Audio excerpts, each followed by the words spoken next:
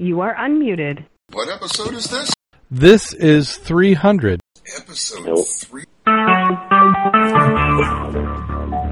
Talk shoe. Recorded live. Scuba Obsessed Weekly Podcast. We talk about all things scuba diving, from cool new gear, places to dive, and scuba news.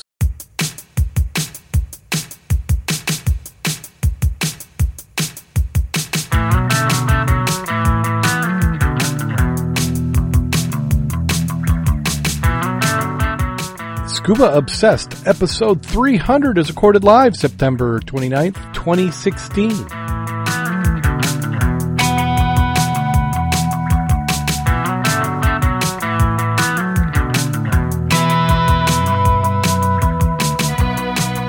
Welcome back to Scuba Obsessed. I'm Darren Gilson, coming to you from the southwest side of the great state of Michigan. Joining me this week, we have Jim Schultz. How you doing today, Jim? I am doing well. I am fading fast, but I'm doing well at the moment. And also joining us this week, we have Kevin Ailes. How you doing today, Kevin? Darren, I'm doing excellent. How about yourself? I am doing fine. It is a little damp, but other than that, I think we're doing good. I noticed the flies have died down. The mosquitoes are starting to give up. A little frost wouldn't hurt. I'd like to thank everybody who's in the chat room on our 300th episode of the Scuba Obsessed podcast. We haven't really done anything special. I mean, it's going to be a typical episode. Maybe it's the 500th. Is that the one that you do everything big on? We do everything big all the time. Boy, it's like a marathon just getting to start. I'm ready for a nap. I'd like to thank everybody who's in the chat room. We had quite a following in earlier. Let's see, we had Paul from down in Florida. We had Scuba Tech. Yeah, there was Scuba Wags. That was someone out of Grand Haven area. Yeah. Yeah. We had quite a few. Dave Toneman was in the chat room as well. Yep. So we may see him come in, and it was just one of those perfect storms where we had TalkShoe mad at us, we had Microsoft Skype not working with us, all sorts of fun stuff, but we have taken care of it now. Probably just a whole bunch of cascading updates. It's kind of like one triggered another, and trying to get everything all working in sync, but we're working in sync now, so we're going to run with it. So let's go ahead and jump right on into the news, get that out of the way, because I want to get to talking about some diving. First article up is just a confirmation of an article we had last week, which, if you remember us talking about the discovery of the HMS Terror, and now we have archaeologists who have verified that that's exactly what it is. But in my mind, there was little doubt, considering what else could it be. You know, sometimes when you have an area where there's 1,000 shipwrecks, you can kind of go, oh yeah, there's a chance it could be somebody else. But when you look at where it was, there was not many opportunities for it to be anything else other than the Terror. Yeah, but these outfits, they want to be sure before they make it official there. Yeah. I mean, there have been plenty of instances where people have announced finding the Griffin, only to find out that it's something else. And, I'm sure that they wanted to double-check their measurements and go against the records or anything else being lost up there. You can't blame them for wanting to be thorough. No, this is somebody else. I think plenty of people had already declared it to be the Terror, but this was reported by Radio Canada International, confirmed by a team from the Arctic Research Foundation that it was the HMS Terror. Well, and I think that even the place where they had found it wasn't that called Terror Bay? Yes. Perhaps it had been passed down, okay, this is where it was last seen, so we think it's there. Well, that's been the case a lot of times. You've had the indigenous people from that area had a name for it, and they went in. And when we talked about what was the other one? They had the Terror, and then it was the Erebus, I think the other one. Yeah, the Erebus, and that was actually found the same way, as that locals had said, hey, yeah, my great grandfather said it was over there. It's always kind of like anything that we've gotten in semi-modern society, where we take credit for only we can take credit for discovering an island with people on it. Yeah. No. So cool. That has been verified. And just for the sake of time, we'll skip that next one. It was just an article on MPs encourage more people to take up scuba diving. And I didn't get a chance to look up MP as, but I'm pretty sure that's a politician in UK speak. The next article is 200 divers form an underwater human chain in a Guinness attempt. Since we've been doing the podcast, it is not unusual to see all these different Guinness attempts. So were they trying to drink Guinness? I would endorse that one. That's the kind of Guinness that came to my mind. This was an attempt was made between 8 a.m. and 11 a.m. at Malos in old Limassol Port. What was it doing? More than 200 divers, men and women, dive to a depth of 5 meters for about 10 minutes, forming the human chain. And we got a muddy diver who just showed up, so we're going to add him in. Nice photo. Of the human chain? No, muddy diver. Oh, for those who don't know, this is is this year's? Mac, whenever he goes to a dive show, if they have mermaids, he gets a photo, and this is a quintet of mermaids? I like a quintet of mermaids. Well, quartet. Quartet, yeah, that's right, there's only 4 there. Unless you consider Mac a mermaid. He'd make it a quintet. I don't know. Merman. Merman. He's been in the water long enough, he should have gills by now. I think he does. I think his little airs he goes through, I wouldn't be surprised. But back in Cyprus, in 2015, Italy had broke the participation record with 173. We want this record, and we're working hard to achieve it. We really want to show how wonderful and safe the sport of scuba diving can be, and nothing says that like putting 200 people together on a rope underwater. Yeah. They got numbers on everybody. You see the photo there? Everybody's got a little number. Must be for verification or something. Yeah, I'm having to kind of visualize this. I'm not getting this one to load over here. Okay. So. Well, next one up is Longford scuba divers to benefit from a tractor run. And I think this one's a follow-up of an article we did before where they were announcing the fundraiser. But I'm not familiar with a tractor run here in the United States that we have done one. But I think it was a parade of tractors. And maybe it's kind of like where we have, where people will do charities and you pay so much per mile or per jump or whatever unit. And the event raised 18,000 pounds. Oh, wait, that's something else. What am I? Oh, I'm sorry. I'm reading these articles all out of order. So this is the Longford scuba divers to benefit from a tractor run. Darren McGlynn Memorial Tractor Run, which takes place this last week. Gosh, I'm just going to skip this. We'll edit this one out. There's nothing like talking about something in future tense that's already passed. So. Well, I don't know. What's the date on the article? The date in the article was like last Friday. Because what I do how I find the articles, I do filtering, so I only get stuff that would happen since the last podcast. So it was since the last podcast, but it wasn't before the event. So it was showing it as if it is coming up when it has already passed. Gotcha. So, well, I can usually edit on the fly. That was just a little too much for something that may or may not even happen. All right. It's gone. Okay. I don't know. None of these are really working on me tonight. Maybe I got 300-itis. So, Lake Tahoe. Let's see what this one's about. What caught my eye on this article about Lake Tahoe, and we'll have the show notes up on the website. They're usually up within a couple days. Jim Billings has been doing a good job keeping those current. Was the photos. This is not conditions I would expect to see in Lake Tahoe. Have you guys dove out there before? Mac, when you were out there? Diving where? Lake Tahoe? No. Be nice. Yeah. Because I'm looking at these photos in the article, and this looks tropical, except with fresh water. Yeah, Lake Tahoe is supposedly the most beautiful lake in the United States. So, it should be a great place to dive. Probably pretty cold, and that's probably why it's so clear. Well, I'd wear a dry suit for them, but they got some nice photos in this article. Although, I've kind of wondered about, if you want to dive something clean and clear, I kind of wonder about Torch Lake.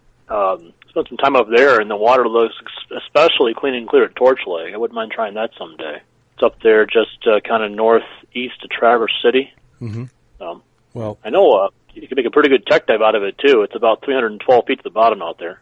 Ooh, yeah, you get a deep one there. Yeah. So here on Lake Tahoe, they're talking about using a Seshi disc, which I don't know if you've seen those, but it's the round disc with the black and white on it, and you use it to determine how clear the water is. Okay. Federal and state regulations have set a target clarity in Lake Tahoe of 97.4 feet.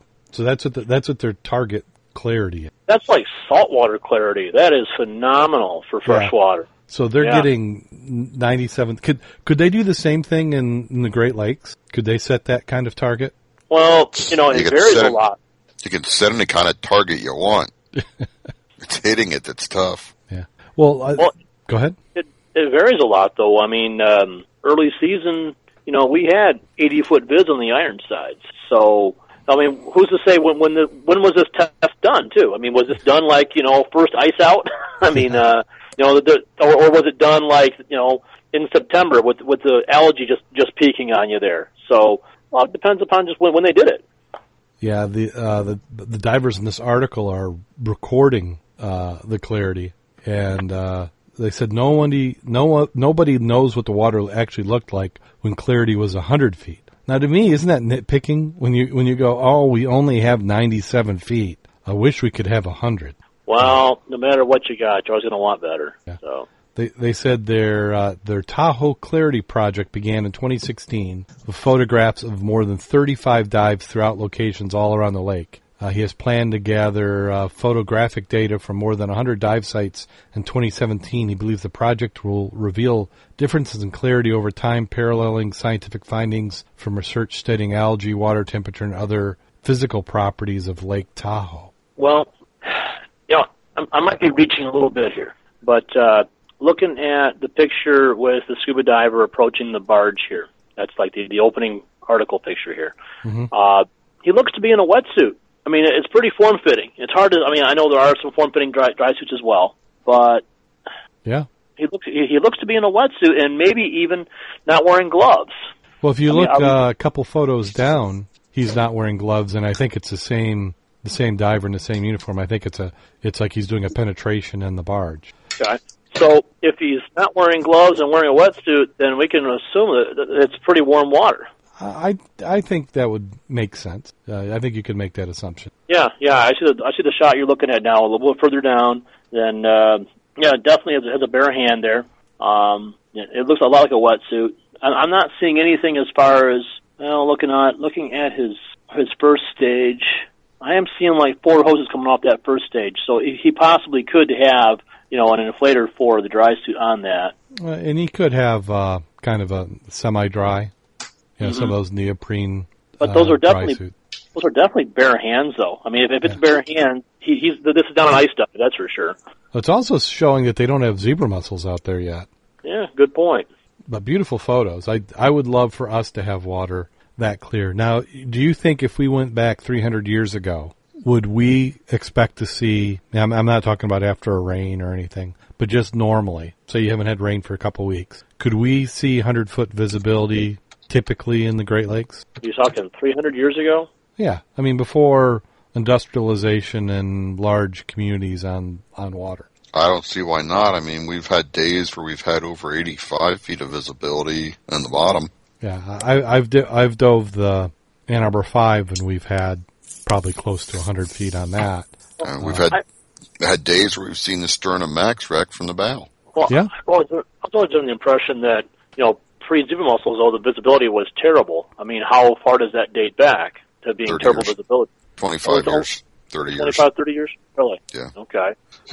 Because my theory is that really what's making the water dirty, other than your runoff, is you've got all our storm sewers go into the rivers. And it hasn't been until recently that we've really gotten aggressive, where larger communities are being fined for not separating your rain storm sewers from your sanitary sewers. Well, we're definitely seeing it in the algae blooms. I mean, when you have all the phosphates coming in the waterways from everyone wants a nice green lawn, but it does wreak havoc on the water system. Yeah, and we also have a lot of rules now. If you start putting in parking lots or large buildings, that you have to contain the runoff on site and have I don't know what the technical term is. I call them like a containment pond. Yeah.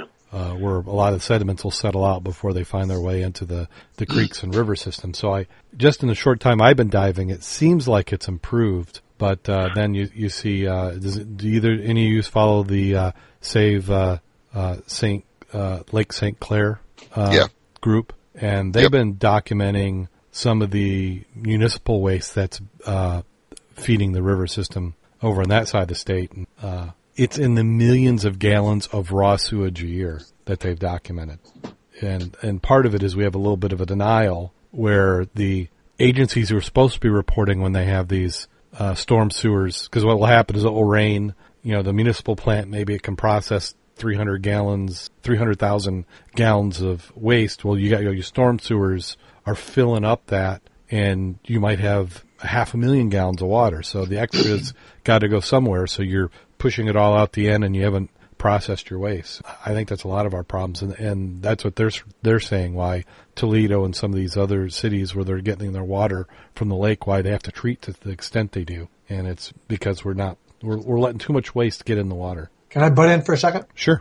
The average surface temperature of the lake, 53.3 degrees.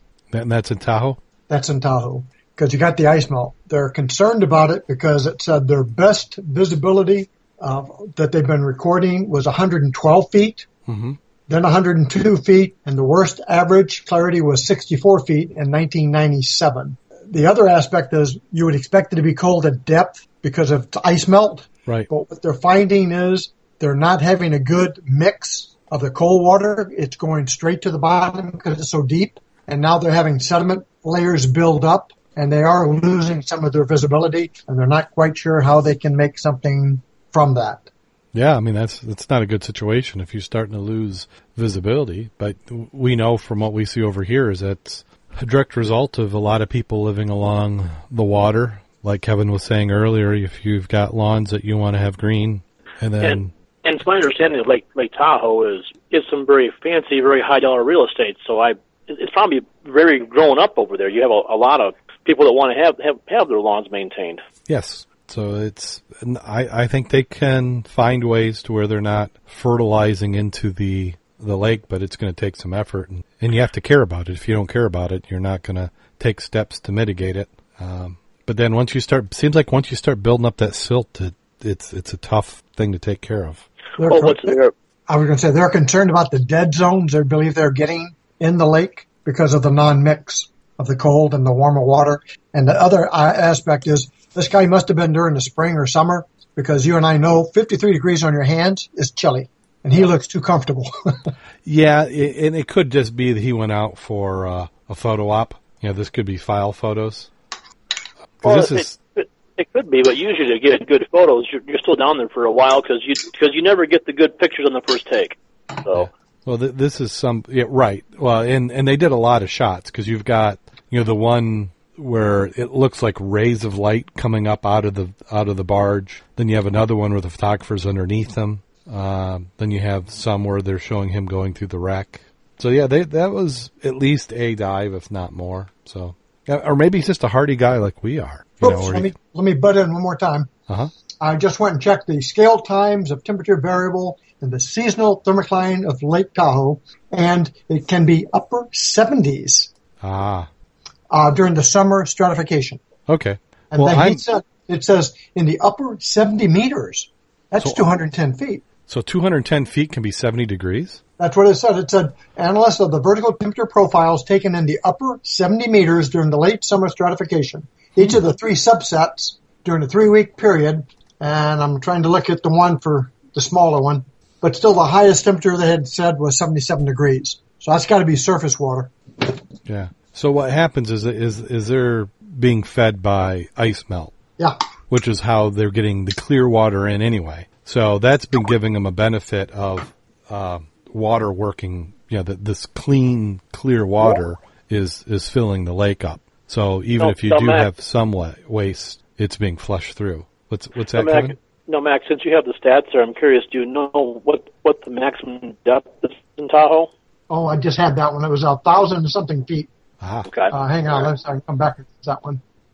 Go ahead and continue. I'll find it in a second. I'll blur it out. Well, if it's that deep of a lake, though, I'm wondering, sediments on the bottom aren't really going to affect the diveable areas then. Unless you have a lot of current down there stirring that up, what's down 1,000 feet is going to stay at 1,000 feet, I would think. Yeah, that's 1,645 feet. Average depth is 1,000. Wow. That's a deep puddle. That's one deep puddle. Yeah, do they ever say how that compares to like the Great Lakes? I mean, is that like the Great Lakes? Lake Superior is our deepest. Right. But I'm just talking about water volume. Are they more like the volume of Lake Erie or? Well, surface area is 191 square miles. Oh, so it's not It's not huge. I mean, it's big for a lake, but it's not. We're not talking Great Lake size then. No, it's mostly just a very deep lake, and it probably doesn't really warm up that much. I'm really surprised to see that it warms up to 70s in the upper 210 feet of the lake, because usually when you have a lake that's deep, like has a small surface area compared to the depth, they don't warm up very fast. So I'm surprised. It cannot be that at that depth. Further, I'm looking here below a depth of 600, 700 feet. The water temperature remains constant at 39 degrees. So that variable they said of 77 had to be surface temperature. Yeah, I just can't see a lot of mixing of the sediments and all. If the sediments are 600 feet plus, averaging 1,000 feet plus, how's that going to affect the visibility at 130 feet? I mean, you got to have some pretty stout currents, or I mean, there's no way you're going to get a storm surge going that deep, or props going that deep. So I kind of dispute this to some extent, it being an issue of the sediments in the bottom of the lake. Now, it might be an issue of fertilizer coming in and algae blooms coming in, because those will stratify. But sediment on the bottom is not going to be an issue when the bottom is well over 1,000 feet away. So, my 2 cents worth, it might have been a nickel. Well, let's go and jump down to the Jacques Cousteau's grandson, who is printing coral reefs. He's been experimenting with 3D printers, and this is Fabien Cousteau, who happens to be the grandson of legendary French underwater explorer Jacques Cousteau. Cousteau, who happens to be my age, is part of the third generation of the Cousteau family who devoted their life to undersea exploration. So what he's talking about doing is he's been researching the possibility of using 3D printers to print reefs, and he's working on a project in Bonaire. There's a reef to print.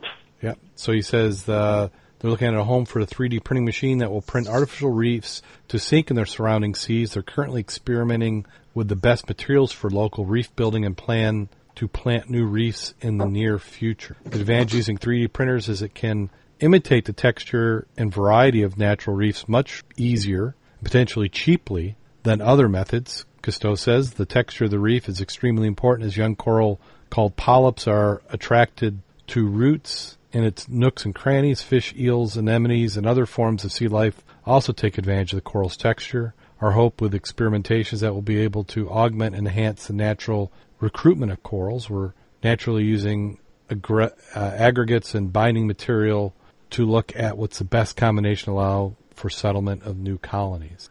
Well, all I can say is that's an awful lot of printing. I mean, it's going to take a lot of work to make a reef out of that, but well, my thought is, and I don't know what they're doing, but a lot of times with reefs, it's just about having them a place for them to hold on to and get started, which is why we used to put ships and iron and old cars out there, is that the polyps would attach to it. So if you could do the same thing where you don't have to print the whole reef, you just print some of the structures, then you'd have something out there. What would be interesting is if they could combine this technology. You remember, Mac, a little while ago where they're doing the electrolysis to build some reef formations? Yes. So it seems like you could almost do a combination here where you could print, get some stuff printed to get something started, then also do this the electrolysis process, and you could build and grow some of these structures. Well, it sounds like it's more a matter of just getting the texture which attracts the polyps. Mm-hmm. So I don't know if they really need to print the entire object, or I mean, they could just print a surface which could be pressed into place. Oh, that's true. So you could cast so you could do some cement castings, and then you could attach these 3D printed sections to them, which would have the texture. I guess that makes sense. Yeah, I mean, I was going to say, it doesn't solve the Go ahead. Go ahead, Mac. It doesn't solve the problem of why the reefs are going away, and it's basically water temperature is increasing, and it's getting pollution from runoff is screwing it up. Those two items are the major reason we're having issues. So trying to recover them and make more grow, you're still going to have problems with the temperature and pollutants. Yeah. We need to work on that. Well, is it possible the reason why they've targeted Bonaire is that a lot of their destruction may be from just recreational diving on the reefs, people touching the reef and having it die that way? That would make sense. Certainly be interesting to find out a little bit more about this. And how about some whiskey? Some old whiskey, well aged. Yes. that got Jim's attention. Woke me up on that one. I got to inject one more item real quick. Uh-huh. Talking about coral reefs, you want to know what the major 5 items are? It's called reef bleaching, poison fishing, water pollution, sedimentation. The last one of the 5 is careless tourism. Yeah, but it's on the top 5, so that would certainly. I'm not saying that all the tourists at Bonaire are careless, but it certainly has an awful lot of tourists there, so it'd be a good place. So we have whiskey that was found on a shipwreck from 1895 and is set to sell at auction. Century-old tipple was recovered from a wreck of the SS Wallachia, which sank in the Firth of Clyde in Scotland. 7 bottles of whiskey a diver found the ship sank in the Firth of Clyde are set to fetch 400 pounds at auction. The triple was recovered. They said the same thing 5 different times. What do you call search engine optimization spam? 260-foot steamship departed from the Queen's Dock in Glasgow on a course to the West Indies with a huge cargo of gin and whiskey. Navigation through thick fog in the islands and the open sea, and the ship was rammed by a Norwegian steamer, which sank the boat 100 feet below sea level. So still within recreational range. Yeah, kind of bummed they got there before we did. That would have made it a little more entertaining down to Roma's Pizza after the muddy meetings. Yeah, it would be. So they said to inspected the wreck in 1988 and pulled 7 bottles free, as well as a stone flagon and McEwen stout bottle, which will all be sold separately. Amateur diver kept the bottles in storage at his home until deciding to set them up recently. Sadly, the triple is now undrinkable. Each of the bottles is under half full with liquid inside, massively discolored, and auctioneers have warned that the alcohol should not be purchased as a beverage and is not fit for human consumption. And those bottles do look a little nasty, don't they? Well, whenever you do hear stories about people finding, beer or different types of liquor on shipwrecks, and those who sampled it have always been disappointed. Yeah. Well, I've never heard. Not everything ages well.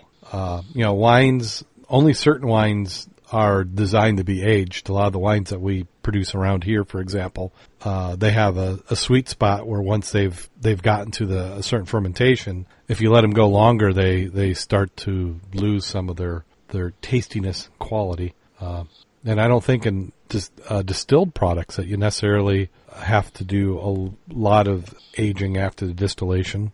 That's probably a bunch of Scotch drinkers who are screaming at me, but I don't know. Whiskey, does it, we age whiskey in barrels, but that's mostly to pull the flavor of the barrels into the whiskey, I think, more than that the whiskey itself needs it. Yeah, I'm not really expert on that. I know that there's supposed to be a fair amount of whiskey on the Florida shipwreck out. I think it's Lake Huron, isn't it, Jim? The Florida? Jim, are you there? Yeah, I believe it is Lake Huron. That's the one that has all the barrels up against the ceiling on it. There, a topic of could they get a barrel or two out of there and sample them? But there's a fair amount of booze out there. Just as the auctioneer here is indicating, it's not something you want to sample. Well, how about didn't Ross Richardson have a ship that had a bunch of barrels floating around in it too? Yes. Were those alcohol barrels or were those just dry goods? It was whiskey. Whiskey. No, it was whiskey. Ah. You're talking about the Westmoreland, right? Yeah, that had whiskey on it there. Yeah. Which is a good reason to have a vessel floating around as to haul whiskey. Well, suppose on that one, when the ship sank, quite a bit of it washed ashore too, and just some lumberjacks came into some of the cargo and had a real good party afterwards. But it was quite fresh at that point then. These are some really nasty looking bottles here. I don't think they're going to get as much for them as I think, because I think from a collector's standpoint, other than saying that they're old, they're not very pretty. What do you think, Mac? Is that, in your bottle collecting, do you think those are going to bring much? Not from the bottles, but from the content, maybe. Yeah. I guess other than bragging rights. I'm curious, though, why are the bottles so, mostly empty? Did the bottles, they didn't shrink up and squeeze the whiskey out of them, did they? And if there's so little volume of liquor in there, wouldn't that space have been crushed? I'm just surprised to see that there's so little. Bottles are mostly around half full or half empty, depending on how you look at it. Is it possible that, because he said they found these in 1988, Is it possible that the lack of liquid in there is just a result of the corks drying out and it evaporating after it was discovered? Because like you said, Kevin, I would think that if these had anything in them, if they were at that volume when they went down, that they would have. I don't know. Maybe the glass is of a shape that it was able to handle the pressure. Were these sipping bottles? Were they? Were these behind the bar, and these are just what they were serving the passengers, or? Older glass isn't, despite it being so thick, it's not all that strong. So I would think that if these bottles were that empty, it doesn't say how deep it was. That sounds like a question for Mythbuster. Actually, we could do that. We don't need them. We could do an experiment. Just take a modern wine bottle, empty it halfway up, and we just take it down, say on the Ann Arbor 5, and at what point does it have a malfunction? Mm-hmm. That might be a good video. I'd watch that. Yeah, you could run a pool on it too. Yeah, that'd be maybe a fundraiser. Everybody the 50-50. Everybody put $1 in, and whoever's closest gets half the pot. Yeah, you got to guess it to the foot. Who's closest? Yeah. There we go. Yeah, I think we're coming up with something. It's got to be an interesting bottle, though. We don't want to do a modern wine bottle. Well, I think we've got a good. I'm looking at a bottle here. I've got, which is like a couple of flasks. Don't do a hutchie.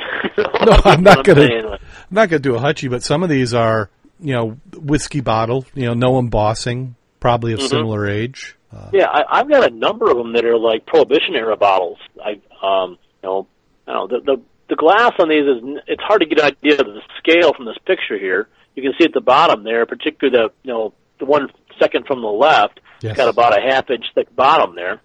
So they are showing signs of being century-plus old bottles, like they say. But yeah, let's do that. I'm game. I sent you a link real quick. I sent a link on bottles underwater and why they taste better, especially if it's wine. Mm-hmm. We covered this about 2 years ago, if you remember, Darren. Oh, yeah. They took some wine and tried to age it underwater to see if it would be better. Right. Do you remember that? Yeah. And it was actually, and they talked about you'll lose some of the alcohol, and then they went into the characteristics of the sodium, blah, blah, blah. Mm-hmm. I sent you a link on that. The aspect of generally if the bottle is half empty, it's not going to be half empty because something will take its place unless it's had some kind of carbonation or pressure.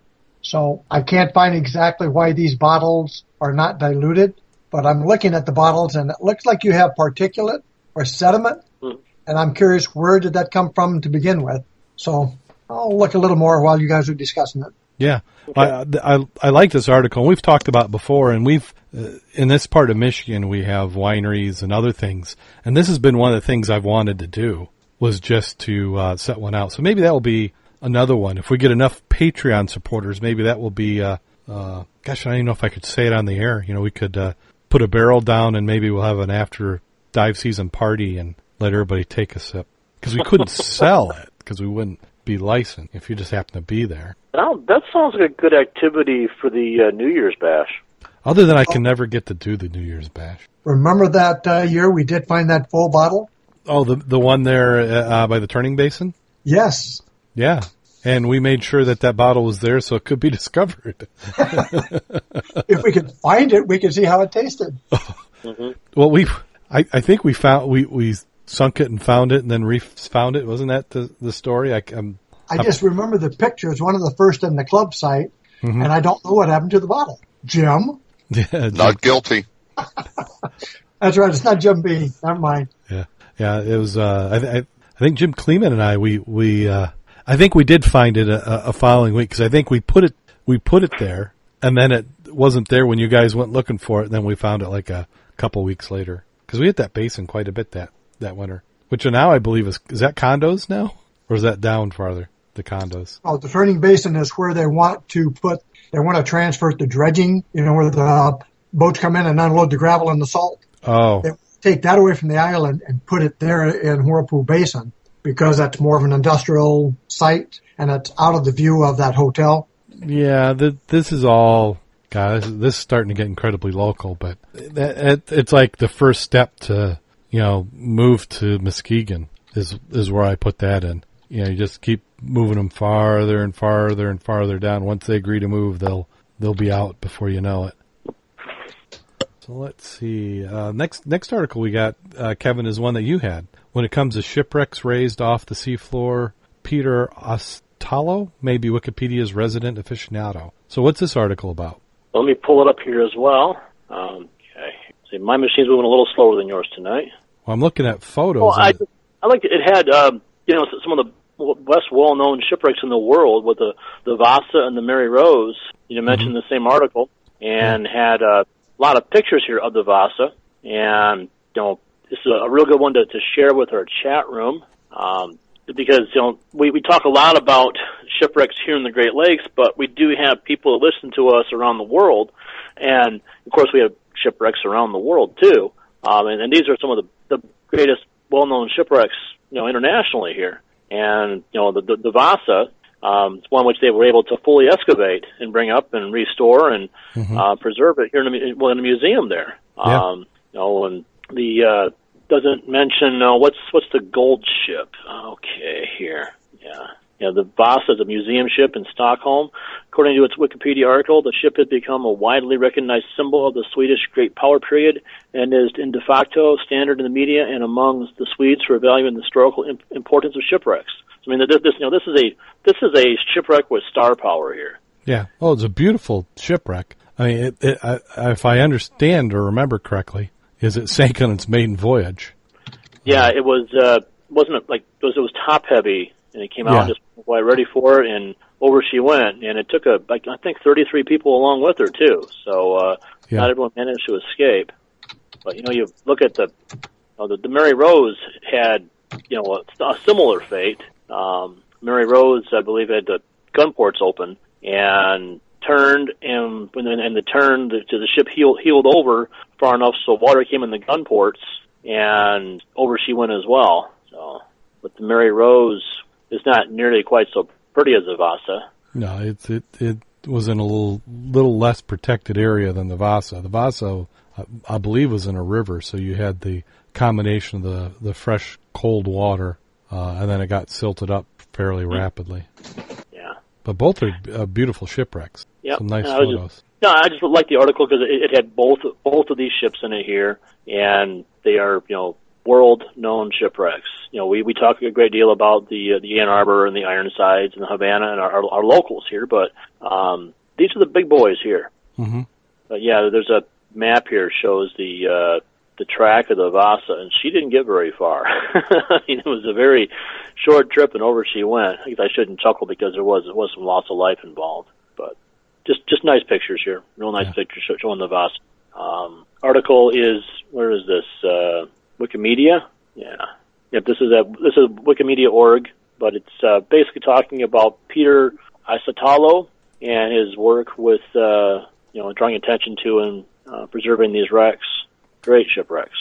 Yeah, and he's got quite a few Wikipedia articles that he's contributed to over the years on shipwrecks. He talks about the Cronin, which is another Swedish wooden warship that was discovered in the 50s, but that one didn't get raised. You have the Anthony Roll, then the Edema and the Turuma, Turuma, and those were from the fleet in the 18th to 19th century. So, it's just fascinating how though these international outfits are able to put together the cash to raise these huge ships.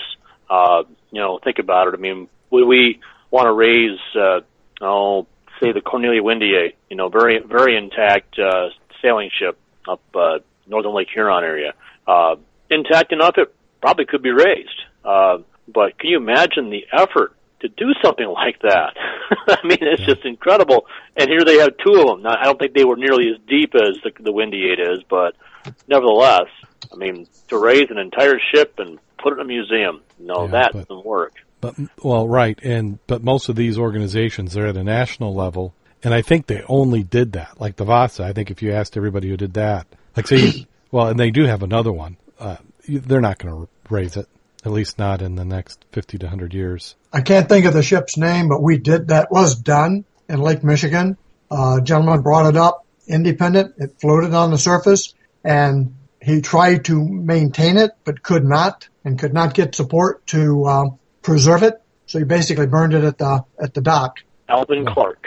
that was the Alvin Clark. But yes, that was a sad story. They were fully unprepared for the amount of effort it takes to preserve one of these boats. And I believe the Vasa has been pretty well just about dipped in shellac, hasn't it? I mean, the entire boat has been sealed. Am I correct on that?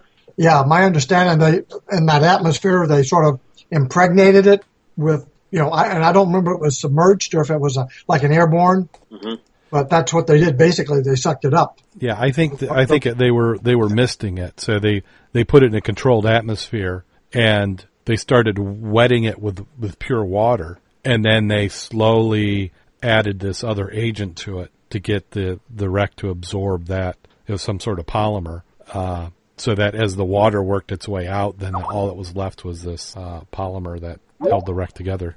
Well, that's what you have to do. Is as we've seen, they don't fare well when you pull them out.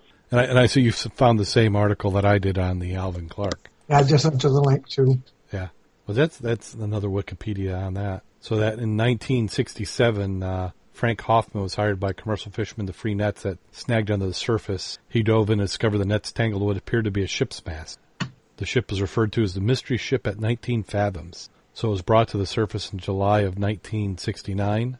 It was completely intact. Some of the mechanical systems still worked, and it contained a variety of preserved artifacts. Once the water was pumped, put to the holds, the ship still floated. Hoffman berthed the ship in Menominee, and cleaned and re-rigged it, and eased it into an earthen slip. Hoffman then built a museum nearby and exhibited the ship as a tourist attraction as Mystery Ship at Seaport. There were no conservation plans in place for the ship, freed from the cold, low-oxygen water at the bottom of the bay. It immediately started to deteriorate. His group had not included Museum and Historic Society representative, and his demand to be compensated for expenses included raising the ship, frustrated efforts to find a permanent home for the ship, and a start of conservation. The proceeds for the museum came nowhere near to paying off Hoffman's incurred debt, much less providing restoration funds. The ship eventually deteriorated beyond salvation. In 1985, Hoffman attempted to burn what was left of the ship. In 1987, he sold the ship to a group of local investors for $117,000. Investors moved and stabilized the ship, but they were never able to adequately preserve the ship either. The ship eventually, deemed beyond saving, was deemed a public hazard. In 1994, the Mystery Ship at Seaport and remains of the Alvin Clark were demolished to make way for a parking lot. Boy, that is a undignified end. Yeah, I believe there's another ship, the Cutty Sark, an old man of war story on that one. But similar idea, only that one was a very historic ship, and ended up being bulldozed and burned as well. Mac, it seems like we've talked about a ship that, when they built one of the nuclear plants, was discovered and brought on land. Yeah, actually two of them. Just parts of the hull, they were clamshelled. In the tunnel. They brought sections to the side, but it created so much of a stir that when they clamshelled additional parts, they dumped them out in a barge and dumped them in deeper water. They didn't want to deal with everything. Well, they didn't need the traffic on the shoreline because that's a hazard during a construction period. Let's see, what do we have next up on the list? How to become a commercial diver. So this is an article from divein.com. And it's a guide. Kevin, what is this one? Oh, it was just an interesting story about a gentleman who, never thought about diving. He's on a vacation with his wife, and he planned on going, I believe, spearfishing, or some type of fishing he was going to do, and the fishing was canceled on the island, and he and his wife ended up going on a snorkeling tour, and from there he got into a little bit of scuba diving.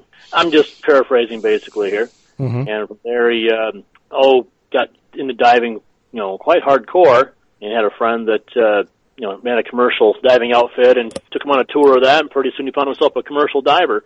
And I just thought it was cool to watch this unfold here. And I know we have we have a former commercial diver here as one of our commentators, and I thought Mac might have some good insights on that story. Well, I didn't look at the one you have here yet, but I know at this time, I believe there's 9 commercial diving schools in the USA, and depending on which one you go to, it's quite interesting. The classes are generally 16 weeks. Some go up to 6 months, and oceaneering, you can get a 2-year degree in it, which really makes sense. It's amazing, though, how many people go to a commercial school and not have been a scuba diver. The one I went to, we actually had some people come in early take basic scuba, advanced scuba to get into the class. The attrition rate after 1 year is about 90%. So that means 90% leave the industry. Correct. They find out it's a lot of freaking work. And when you start talking dark and deep and cold, and you're talking an 8-hour day, a lot of people didn't like that. It also requires you to move around a lot generally. So, I mean, there are benefits, and it's a wonderful experience. Long term, most people try to get the experience and then be a topside supervisor. It's less hazardous and pays better. Mm-hmm. That's what I was going to ask is a diver, you just don't get to diving. There's a lot of other activities that you have to do along with being a commercial diver, because I imagine there's got to be gear responsibilities. And it depends on the outfit, if you're mom and pop shop, if you're working for a major group. But you take a look at, just like the sport diving, you're going to get your certifications. If you're really going to stay in the industry, you're not just a diver. You want to be a welder. You want to learn NDT, non-destructive examination. All right. You want to be conversant in scientific diving, which is totally different and is a different platform. You want to be a dive medic. You want to be a chamber operator. You want to be a small engine repairman. You have those talents, and you're going to go far, because if you're not actively diving, you can do other jobs that they need you for, surface welding, and you can learn both welding and or cutting. When I went to school, it was, I'm not going to be a welder. It's easier to teach a welder to dive than a diver to be a good welder. So I was a cut and burn man, how to burn something. So you can salvage. You cut it apart, they're going to haul it up. I'm not fixing it. But the more tools you have in your tool belt, meaning all those specialties, that's the kind of person they want. And they want people now with a degree. It would make sense. No, Mac, I've talked to different people who were commercial divers, and it seems that people who did it for pay, as a career, end up either really disliking scuba diving. You know, there's been enough danger, enough hazard in their work that they would never ever do it for fun. But then there are others like you, like John Chatterton, who were commercial divers and yet love to recreational dive. What do you think makes the difference there? I didn't get burned out. Meaning I didn't put that many years in. I was more of a QA diver, which was fine with me. I'd go down there and inspect the job beforehand. I'd go down afterwards and see, did they do the job to the specs? Make my job easier. Sand sucking is not a big deal. You know, most of mine is shallow water, meaning under 250 foot, inland lakes and rivers, where you're cleaning trash troughs, rebuilding trash troughs, items like this. The guys who go up to the North Sea, they're going to earn their money. If you're going to do a sat diver, you're going to earn your money. But again, look how long you stay in that kind of job. Okay. Interesting article. And I just kind of thought this might have some good insights. And because, many people who dive at some point think about, could you do this for a living? And, of course, commercial diving is very little in common with recreational diving, except it's done underwater. But, it's, I thought about it. I'm sure others have as well. The experience was great, and I loved it because every job is different. You go work at a power plant, and they want you there on Friday, and they want you finished Sunday so they can go back full power.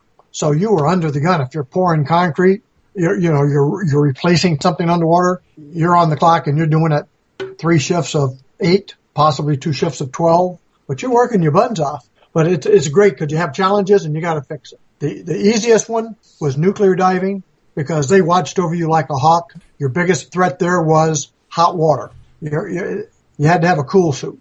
The other one that was really interesting, but you had to watch out for, is sewage diving. No. Because any disease known to man, you can get when you start diving in raw sewage. So you certainly didn't want your suit to leak. And what you didn't want to be, you didn't want to be that man's tender. Why is that? Because you're hauling on his line. Oh. And, I mean, you better be in some kind of suit because that's a shitty job, no joke. That it is. And then you got to decon the diver. Me, I'm great. I stand there until I'm deconned. You take my helmet off. I'm sweet. I'm pretty. That first guy, the tender, like sewage. So he needed a body condom. Oh, you better believe it to keep him soft. That's the job for the new guy, right? Yeah, that's how you learn. Yeah. And the hazmat's the really weird one because if you're diving in an acid tank or something, it's really good to know what it eats. Like, does it eat neoprene, plastic? What it's going to do to my hose or my helmet or my safety valves? So that kind of diving is the one you got to be really, really careful of, because you can do everything right and still die. But again, it's sort of fun.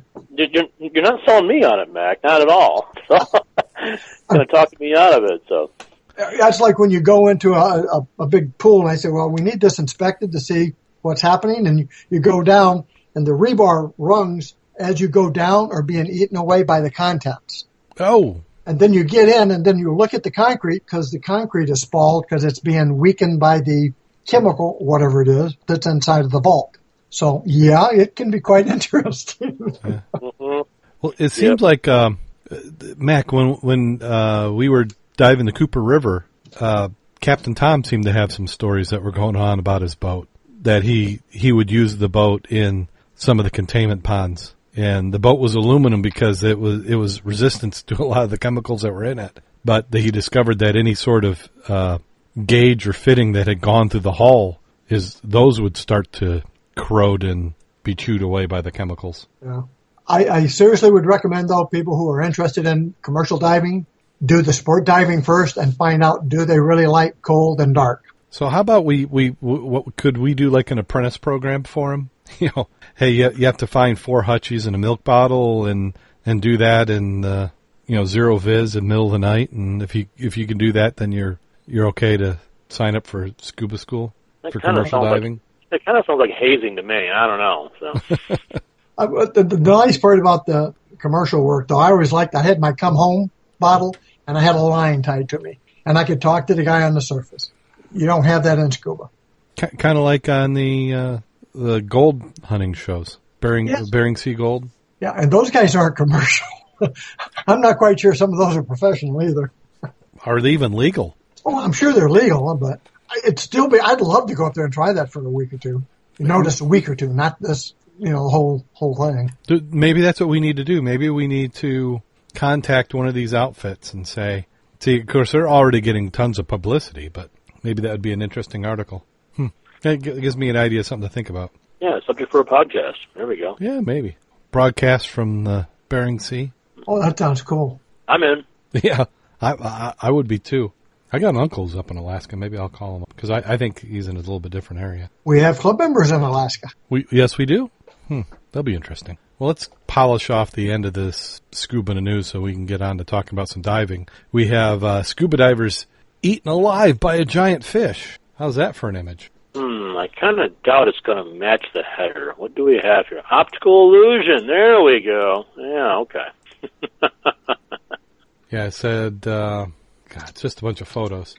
But what they're talking about is, what's the name of this fish? They say the fish can... Wally the Napoleon race is a well-known fish who patrols the Australian Great Barrier Reef. So it's 330 pounds, and it's on the endangered list of species. Napoleon raises, okay. Oh, and they have some interesting reproductive habits, apparently. So, okay. That might be the reason why they're endangered. Oh, we could make a lot of sexist jokes on this one here. Oh, yeah. So it's an optical illusion. In one image, Mr. Bernard swims in the background as the giving impression that he's been swallowed by the whole giant fish. So this is an example of an article that is not meant for a podcast. You really have to see the images. Mm-hmm. But they're cool. I mean, for somebody to take the time to get the image just right. I've often found that you're talking about the fish here. It's a fish called the ray-finned bony fish. Mm-hmm. And it's big enough that it actually sank a boat when it ran into it. And that was a steamship. No, steamship? Yeah. Wow. As to the length, the longest extant bony fish on Earth is the king of herring, or oarfish. Averages 6 meters long at maturity.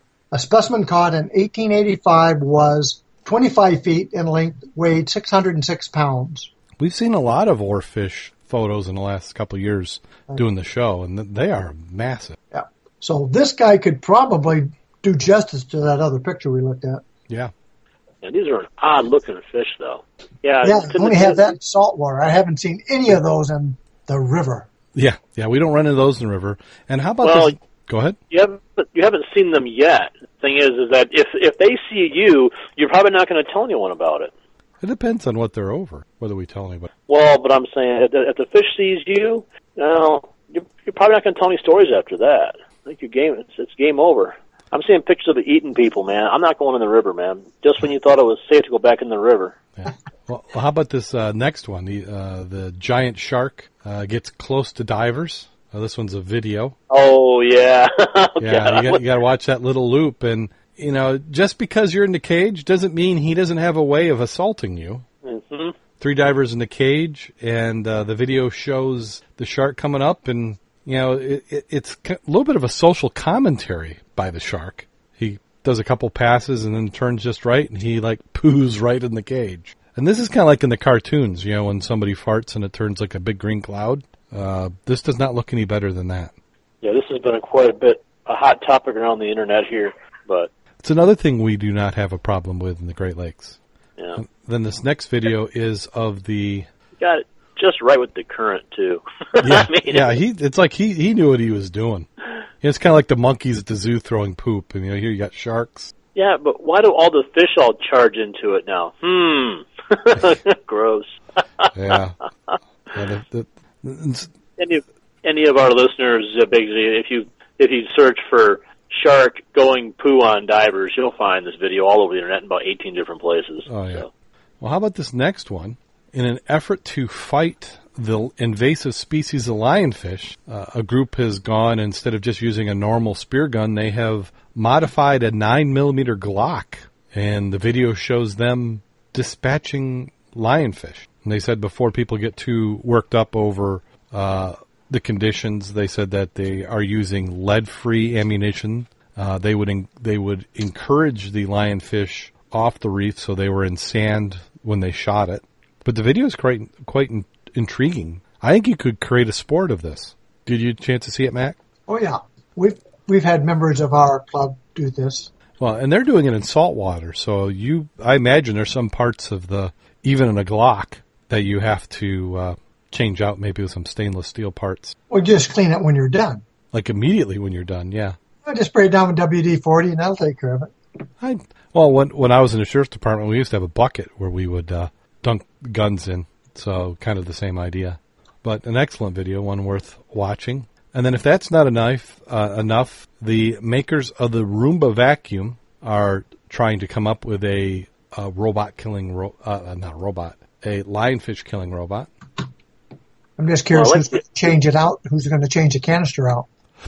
A diver. Probably a diver. So a commercial diver. So what's this doing? It's got a tube in the middle and it sucks them in? Is that what it does? I don't know. You know the old lawnmower you used to have to push with the rotary blades? Yes. Just put that on the front of a big robot and run them around a lot. Well, we covered that robot they were making that was going after jellyfish, and that was kind of the same idea. We just kind of blend them up and spit them out the back. Right. Then you got fish food behind them. That's a win-win. Yeah, they said they're testing the prototype robot. Will begin next year. Team is also working on recognition software to ensure that only lionfish will be targets. If proven successful, next challenge will be to build thousands of models to combat the millions of lionfish in the Atlantic and Caribbean. I think we need to have a rule that whatever the size of the opening is, it needs to be smaller than I am. No, it needs to be smaller than I am. I'm not saying you're bigger than me, but you are. Well, yeah, I see the picture of it here, but there's really nothing for scale. Yeah, it could be big. Yeah, this might be the size of a basketball. This thing might be the size of a Prius. So you don't know, So, like I said, it needs to be smaller than me. Well, you don't want to become chum. No. How about this for an idea? Boat Setter helps scuba divers reach their favorite underwater locations. If you're scuba certified and you own your own diving equipment, Boat Setter is a perfect option for designing the perfect day on, in, and under the water. This according to Pablo Vidal, Chief Marketing Officer for BoatSetter.com. Boat Setter's industry-leading service provides divers and anyone interested in enjoying the boating lifestyle with easy, affordable access to the water. Boat Setter users can choose from a wide variety of boat rentals available for a little of a half day to multiple days in the water. Interested boaters can decide whether to captain their own boat rentals themselves or choose Boat Setter's industry-leading network of Coast Guard licensed captains. For certified divers unfamiliar with Miami's vast selection of scuba hotspots, experts from Boat Setter recommend exploring these favorite underwater sites. Sounds kind of like a private charter. I'm sure it's pricey. Well, I think they're trying to do it almost as like what were those cars that everybody had where You could get on your cell phone and say, "Hey, I need Uber. a car." Oh, you're Right. like an Uber charter, huh? Okay. Well, it's kind of like Uber. Uber is the case if they're going to pilot, but there was a zip car or something where it was like for college students. So if you're in Ann Arbor and you need a car, instead of having the car all week, you only need it for the weekend for 1 hour to go shopping, say. You could go online, reserve the car, and then when you walked up to the car with your phone, it unlocked it and you get in. So this is kind of the same idea with a boat. right. I'm just thinking that, a boat's a little different than a car. I mean, we don't have any driver's license requirements for a boat. And just because you can drive a car doesn't mean you can drive a boat. Mm-hmm. So I'm kind of curious about the mechanism they have in place to make Well, sure. and you can get in a lot more trouble in a boat than you usually can on a car. I mean, a car, you've got you're policed, you've got rules of the road, you've got only certain places you can take it. In a boat, you can take it pretty much anywhere. You think you can take it anywhere there's water, but an unexperienced boater isn't going to know to watch for shallow water. Issues as far as you keep it out of the weeds so it doesn't get weeds sucked in the cooling and overheat on you. There are so many things which, driving a boat is not intuitive at all. So, I mean, you almost really need to have lessons like you do for learning to drive a car. But I'm looking at their website now, and actually I think they're being smart in targeting scuba divers. Because I think the average person who doesn't know what the cost is a boat, they just get a bunch of friends say, "Hey, let's go party." They may not comprehend all these risks, but a diver is usually got a little bit more experience on the water, not necessarily, but in the case of our club, I think many or most of us have all driven boats and are fairly proficient. But looking at these prices, I think if it's not a bad value, because if you were going to go and do a charter and say you're going to do a 2-tank dive, you'd expect that to be $150 down in Florida for a 2-tank dive. Well, here they've got boats for a half day varying between $500 and $700, and these boats are rated for 10 and 12 people. And I'm thinking with in divers, cut that in half. So the $500 half day boat, you could put 5 divers in, so that'd be $100 a piece. That's cheaper than doing your charter. Well, yeah, but is it going to be a dive boat though? I mean, it's kind of hard to actually get a boat that's good for divers. Are we and I don't know. I mean, is it?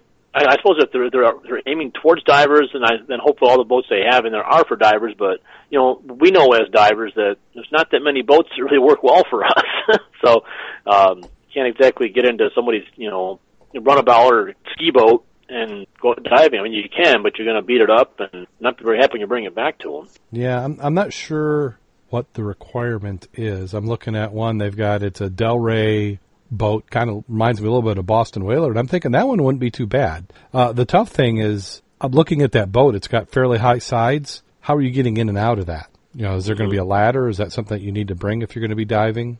Well, and you got to accept that when you have a dive boat, I mean, it's going to kind of take a pounding. I mean, when you're running out to your dive site, you've got tanks that are going to be banging into things, and divers with tanks and dropping lead weights from here to time to time. I mean, dive boats, they get their share of nicks and scratches and cracks and things. And I don't know, I would have a hard time. I have loaned my boat out, but it was to another diver, a good friend of mine. I'm a little leery about it, but I mean, to a good friend, I'd do it. Someone who's a good boater. But I don't think that the general public, even if they're a diver, really knows enough, because every boat's different. Every boat's got its own little quirks as far as starting and how to mix the oil, and or if you even do mix the oil. I mean, there's just, I don't know. Cars are very standardized. Yeah. And you've got a standard set of rules. Boats are not standardized, and you do not have a standard set of rules. So I'm picturing this being a little bit more like Airbnb, and I've got some friends who actually, their primary residence, they're doing Airbnb, and you just have to take care, because they've got a hot tub. So people don't know how to do that. People don't know how to flush the toilets. They don't know how to run the garbage disposal. So you just kind of factor that in, and if you're going to be happy with it, you've got to count on part of that rental fee that you're getting. You're going to go right back into maintenance. So if you're concerned with the chips I guess on that $500 rental, maybe you got, they don't say what the rates are, but I'm going to guess maybe you get 70%. You better budget some of that to fix the things you don't like them doing. So I mean, I think you have to have you have to be very, very careful and really screen your users a lot, which you're really not going to be able to do. So, well, I mean, go ahead. I was just going to say I like it from a diver standpoint. Maybe it's not something that I would do all the time, but just to be able to get to those sites I can't normally get to, or like as Mac and I have talked about, there's certain, maybe we want more time on a site than a cattle boat is going to give you.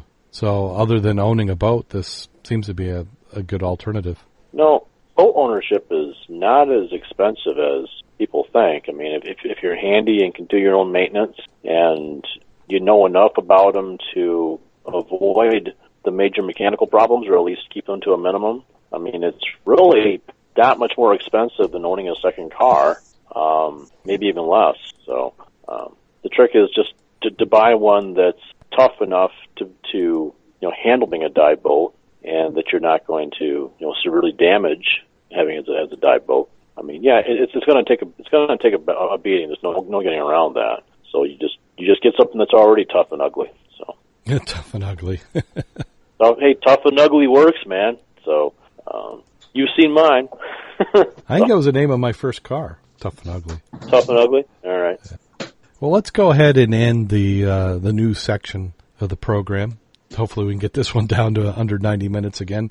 Thank everybody who's in the chat room. We have Eric, who ended up sliding on in there. We had Flyboy Ned, who also came in, and then everybody else who we've neglected to mention. Also, we need to thank our Patreon supporters. We have some new Patreon supporters, and then we have a few who are at the level that we give them recognition. And one is Vanessa Homyak, the Mermaid, and we have Scott Halbert, who are at the Dive Nitrox level and get mentioned on every show. So certainly appreciate them at Patreon. If you think this show is at least worth $1, head on over to our website, www.scubaobsessed.com. Follow the links to Patreon and give an appropriate donation. If you donate $3 or more, that will get you access to some members-only areas in addition to the weekly show notes before the show. And I've been pretty good. I almost missed tonight, but everybody got them before the show started. And then we also have our dive bottles. So if you are interested in some of the perks, we have some bottles you can get. We have some Hutchies. I'll have some photos soon on glass bottles that you can choose as a thank you gift for donating to the podcast. So who got diving this week? Mac, you there? Yeah. Okay. How about Jim? Jim, you still awake? I think we lost Jim. I haven't heard him for a while. He wasn't sure if he's going to make it to the end, so I thought if he was still on, we'd give him a shot. But yeah, Mac, you've been getting some diving in. Yeah, I've been diving with Kevin, and if you dive with Kevin, you get some diving in. Yeah, I don't know between you two. I think you two must do about half the diving of the club. Well, Kevin does. I just tag along a lot of times with him. Well, I don't know. There's other guys who get in the water quite a bit. I mean, I think John Nadoba has made pretty much every Thirsty Thursday. Bob and Kirk are out quite a bit. I wasn't able to join them. They went out to Diamond Lake 2 weeks ago, and I didn't make that one. So I mean, there's so many divers in the club getting out. So. Well, you ought to take a look at Facebook tonight. You'll find a lot of bottles from a lot of different people, and not just the normal muddies. Yeah, I didn't realize Jim had gone out earlier, but he has some nice little finds, and we've got some new people posting. Skylar Daisy was in the river tonight and posted some finds, as well as Jeremy Carwin, C-A-R-O-N, Carwin. Now, I don't know what part of the St. Joe River they were in, but nice bottles. Yeah, I'm seeing lots of people are out diving there. So, yeah. Like you mentioned, I really I did some training stuff, which I'll share when I get that all completed there. But my main thing was diving with Mac. We went out to Paw Paw Lake. We've been trying to find a big steamboat out there. Actually, we started going out there mostly just to tune the equipment because we've been looking for some targets out of St. Joe and using a hummingbird for that, of course. And Max put together this really nice towable fish. Does a good job. we were realizing that we needed to kind of fine-tune a few aspects of it, so we went out to Pawpaw. What was that, about like in June, wasn't it, Mac, initially? Yeah, early in the year.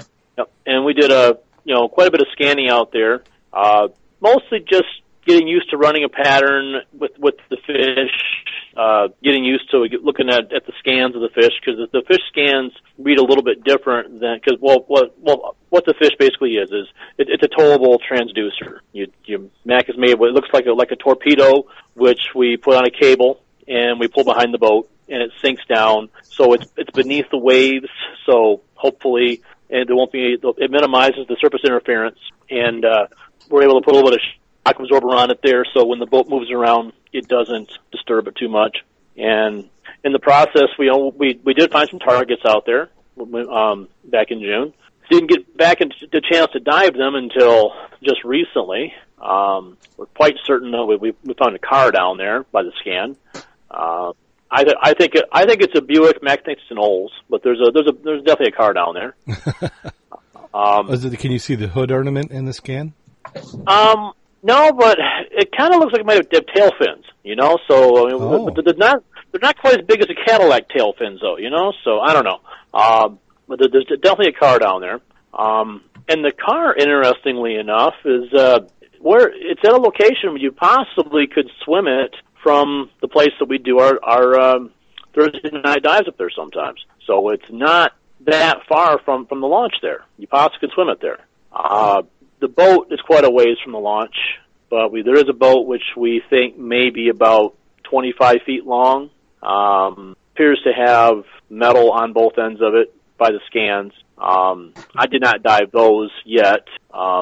We found some big debris fields out there, and we're just very curious about because you can see on the scans these lots and lots of large hard objects down there, and I'm talking, car-size hard objects down there. And smaller, and I don't know. I thought by the scans it'd be easy pickings to go dive and go see what they were, but turns out the bottom of that lake is just the sediment is so thick on it. We talked a lot about the algae blooms on this program, and all the sedimentation in Lake Tahoe. Well, I put my fin into the into the bottom just to see how soft the mud was, and I gave up when I got to my knee. It was still going. Wow. Yeah, it was that soft. So there's something down there, but it's underneath the muck. It's buried in the muck, yeah. I mean, you can see the hummingbird gives back returns showing lots and lots of hard targets down there. I mean, and by the looks of them, the targets are either going to be like metal or concrete. I mean, there are large, hard objects in the bottom down there. So do you have any idea? Is this like building scrap, like somebody knocked over a concrete building and they just loaded it in the barge and then went out and dumped it, or? That's possible, but the thing is that it would probably be more centrally located, but this is just like large fields of stuff. I mean, and it seems to be kind of at a relatively consistent depth. So, hard to say. It's enough to be curious about, but unfortunately, the way the bottom is up there, we're probably never going to know, just because. I didn't stay down there for very long. It was a lot cold. I was going wet, and I thought it'd be warm. And no, it was in the 40s down there. It was pretty chilly. I didn't stay very long down there. So what depths are we talking? Are these like 60 feet or? Those targets are around like between 40 and 50 feet.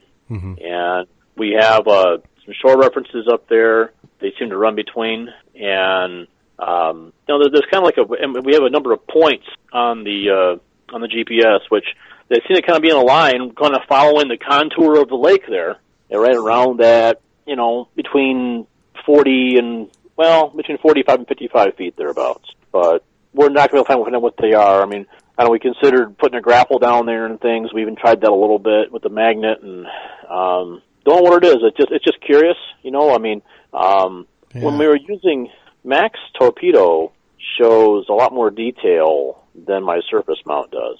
Is it because it's closer to them? Well, no, I think it's just because it's not as susceptible to the vibrations.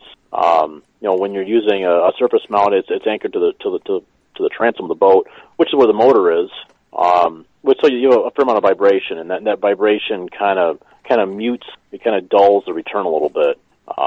And also, I think when we're towing with Max, we're using the smaller engine too, which vibrates even less. It's just when we're using his torpedo, we get some really, really good returns down there. I mean, I got to make one of my own now. That's a good tool. So now that you've kind of validated the use of torpedo, we need to get that out on maybe the big lake and see what we can do. Yeah, and we have a little bit. I mean, we have a little bit, and I think we can take it further too. So we could do a whole podcast just based talking about sonar and how to maximize it and all that. So yeah, I think that's a good topic, and that may be just the special episode on that. Okay. Well, I've got lots and lots of scans to share if you want to see them. So I've got scans of most of the popular shipwrecks in the area. And I can tell our listeners about how to, with their own Hummingbirds or Lowrance units or Garmin units, how you can get some pretty good pictures down there if you know how to do it. So there's some tricks to it. Excellent. Well, that's good. Now, Mac, on Sunday you guys got out, didn't you? Yeah. We did a double dip on Sunday too. Yeah, I was going to join you on the double dip. I got all my gear in the car. I got down there. I pull up to the boat ramp, and I'm like, crap, I missed him again. I got there at 9:30. You guys had went out at 8:30. So at that point, I'm like, well, I'm not hanging around here for 2.5 hours. I had it on. So what was it like? Take a look at the picture. But was it clear? I mean, do we have good viz or? We had good viz today. Oh, really? Today? I was kind of concerned because we had rain all night. And the water level was down. What? How's the water level down? I don't know. Because I was kind of concerned because we've got our ecology dive this weekend. It was absolutely gorgeous tonight, and the current was low. Huh.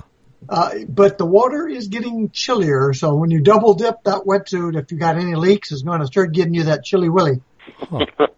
Yeah, well, I've been staying with a dry suit, and I'm going to stick with it. By the sounds of it, it's a little chilly. Yeah, we're definitely at the area where using a dry suit's fine. I mean, I wish I had my dry suit when I was in Paw Paw the other day. So, key thing about the river right now is the leaves are starting to fall. Yeah, it looks like. You know what happens when that happens? Yeah, it covers everything up. But you can't see diddly squat. Well, hopefully, I mean, this is a perfect weekend for the ecology dive because I think 1 week farther and it would be a mess. It's starting to, yeah. So in about 2 weeks, when they really start to fall, the lowland part is going to be obscured. But we did pretty good on the Sunday, and taking a look at the picture on the club site. Debbie was doing dry, which was a wise thing, and she's starting to collect some bricks and got some nice ones because bricks are embossed too, and you can get some really nice ones. They'll look good around your patio. So if you've never thought about collecting bricks, give it a thought. Yeah, I've thought about it, but you need an awful lot of bricks. There's an awful lot of bricks out there. Well, I know there's a lot down there, but are we going to get in trouble removing bricks? I mean, everything else we can say, hey, that's trash. They're all over the bottom.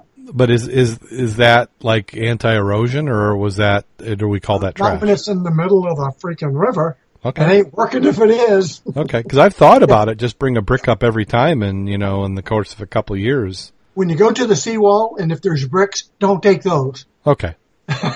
Okay, I guess that's a good point to differentiate: is seawall, leave bricks at the bottom you can take. Okay, because I was going to say, I think Adam went out tonight with John, so they basically did a night dive. Mm-hmm. I know that Jim did go out, but I don't know what time he went because his pictures are in the daytime.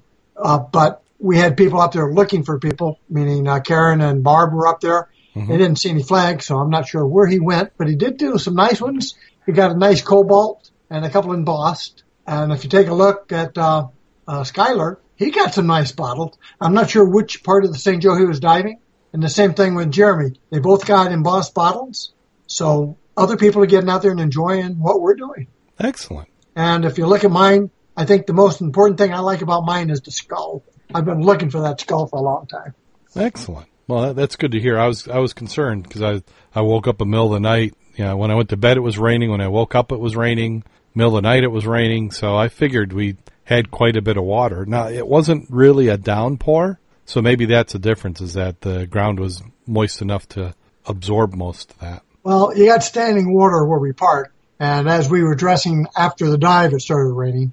But, again, it's nice. Yeah. It was a great time. Excellent. Well, I'm all scheduled to to go Saturday and dive. So hopefully it stays in good condition and we can get in the water again. So you can find out more about that. You go to the mudclub.scubaobsessed.com. We have a post on there. We're also in the Mud Club Facebook page. There's some information. Did you see that I created an article just so that we had something to share with the news media? It was excellent that you put it up there on the club site, and you had updated it with another dive thing too, which is good. Yeah, I did that. I'd like to go back through and fill some of that in, and then we just need to get some of the divers, because we got a lot of newer club members who might not realize that we have stuff on that. And I think actually we need to recruit one or two of them to be webmasters in training to update some of this stuff, so you and I aren't doing it all the time.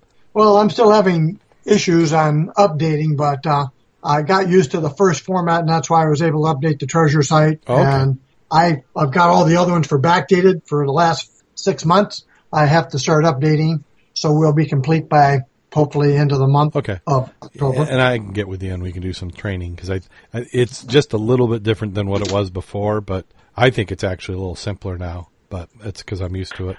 Well, and I'm happy to lend a hand too. Okay. I mean, you might have to kind of tutor me the first time or two, but yeah. I'm happy to lend a hand. So. Yeah, it's not tough. It just needs to get done, and I'm only doing about 20 or 30 websites. So right, I mean, that seems like that's what I do. About a third of my day at work is helping people with websites, and then after work I've got 4 or 5 that I'm doing. And thanks again to Jim Billings, who maintains the Scuba Obsessed website. And actually for the Scuba Obsessed site, I'm looking for, if you're an author who wants to write about scuba diving, I've got a lot of ideas. We just need to put stuff into story form and put them out on the website. I want to be more of a resource for our divers. So we'll be doing if you're someplace you want to know if there's a dive shop by, we're going to have a dive shop locator on the website, and also a dive location locator. So if you're in an area you want to know if there's any good places to dive, they'll also be on there. So I've got structure in place to support that.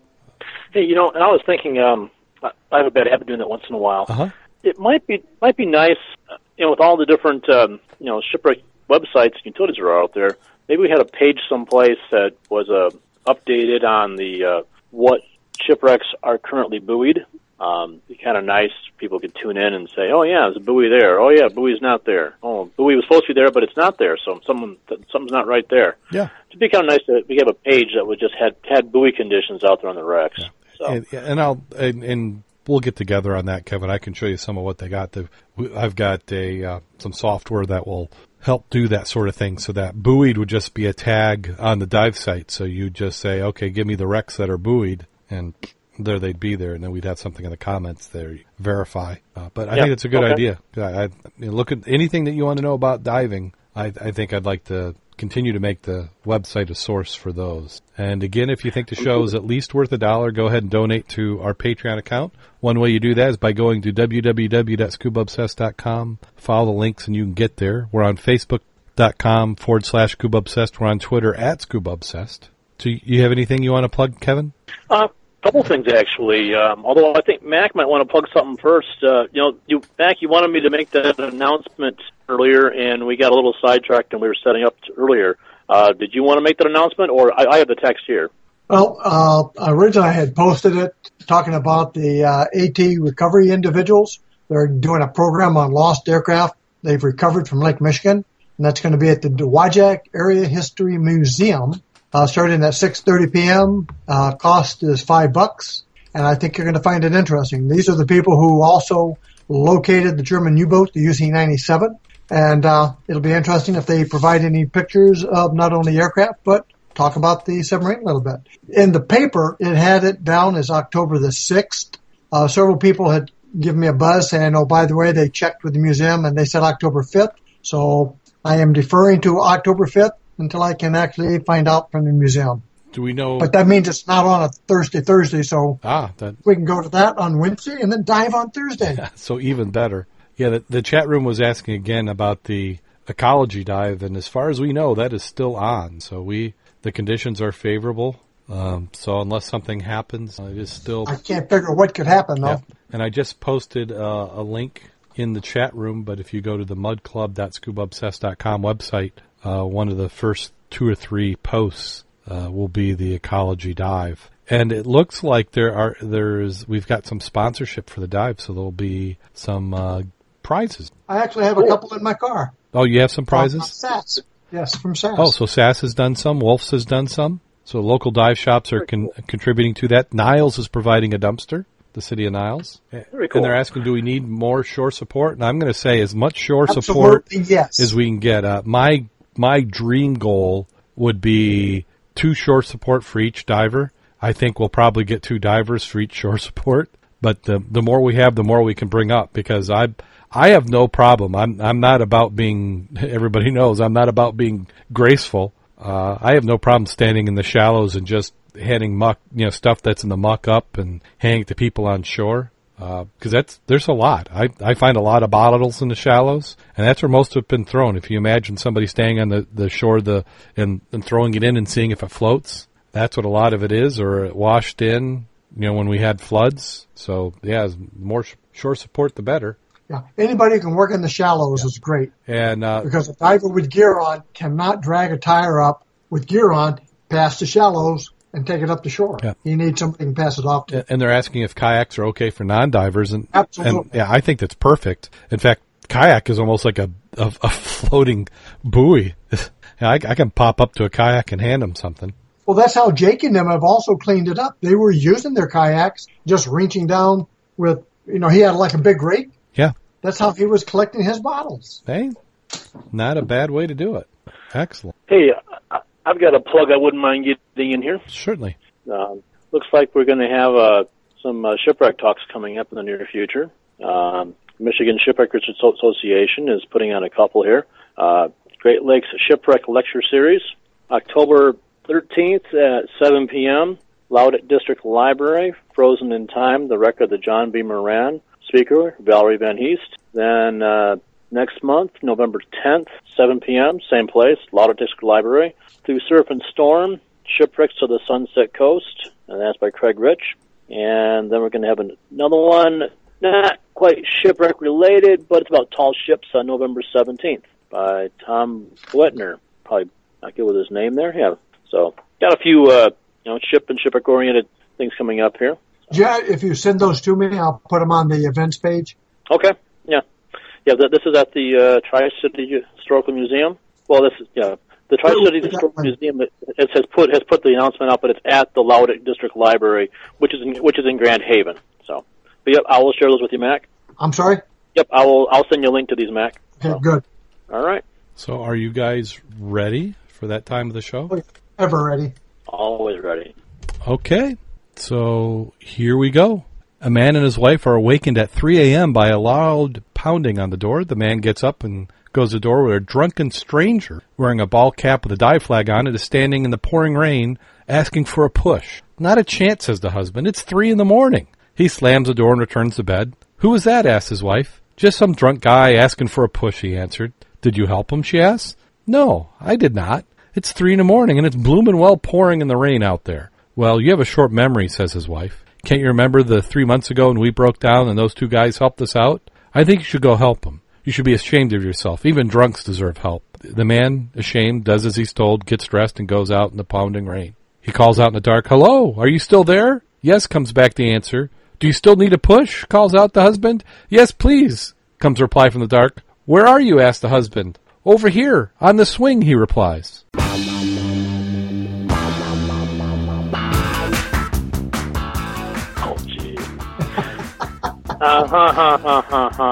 He's a drunk. He had a dive hat on. How bad can he be? All right. At first I was worried, and he's drunk and he's asking for a push. You're thinking, is he in a car? You going to get that guy out from us stuck? I guess I thunk it a little bit. So until next week, go out there and get wet. And stay safe. And have a good time.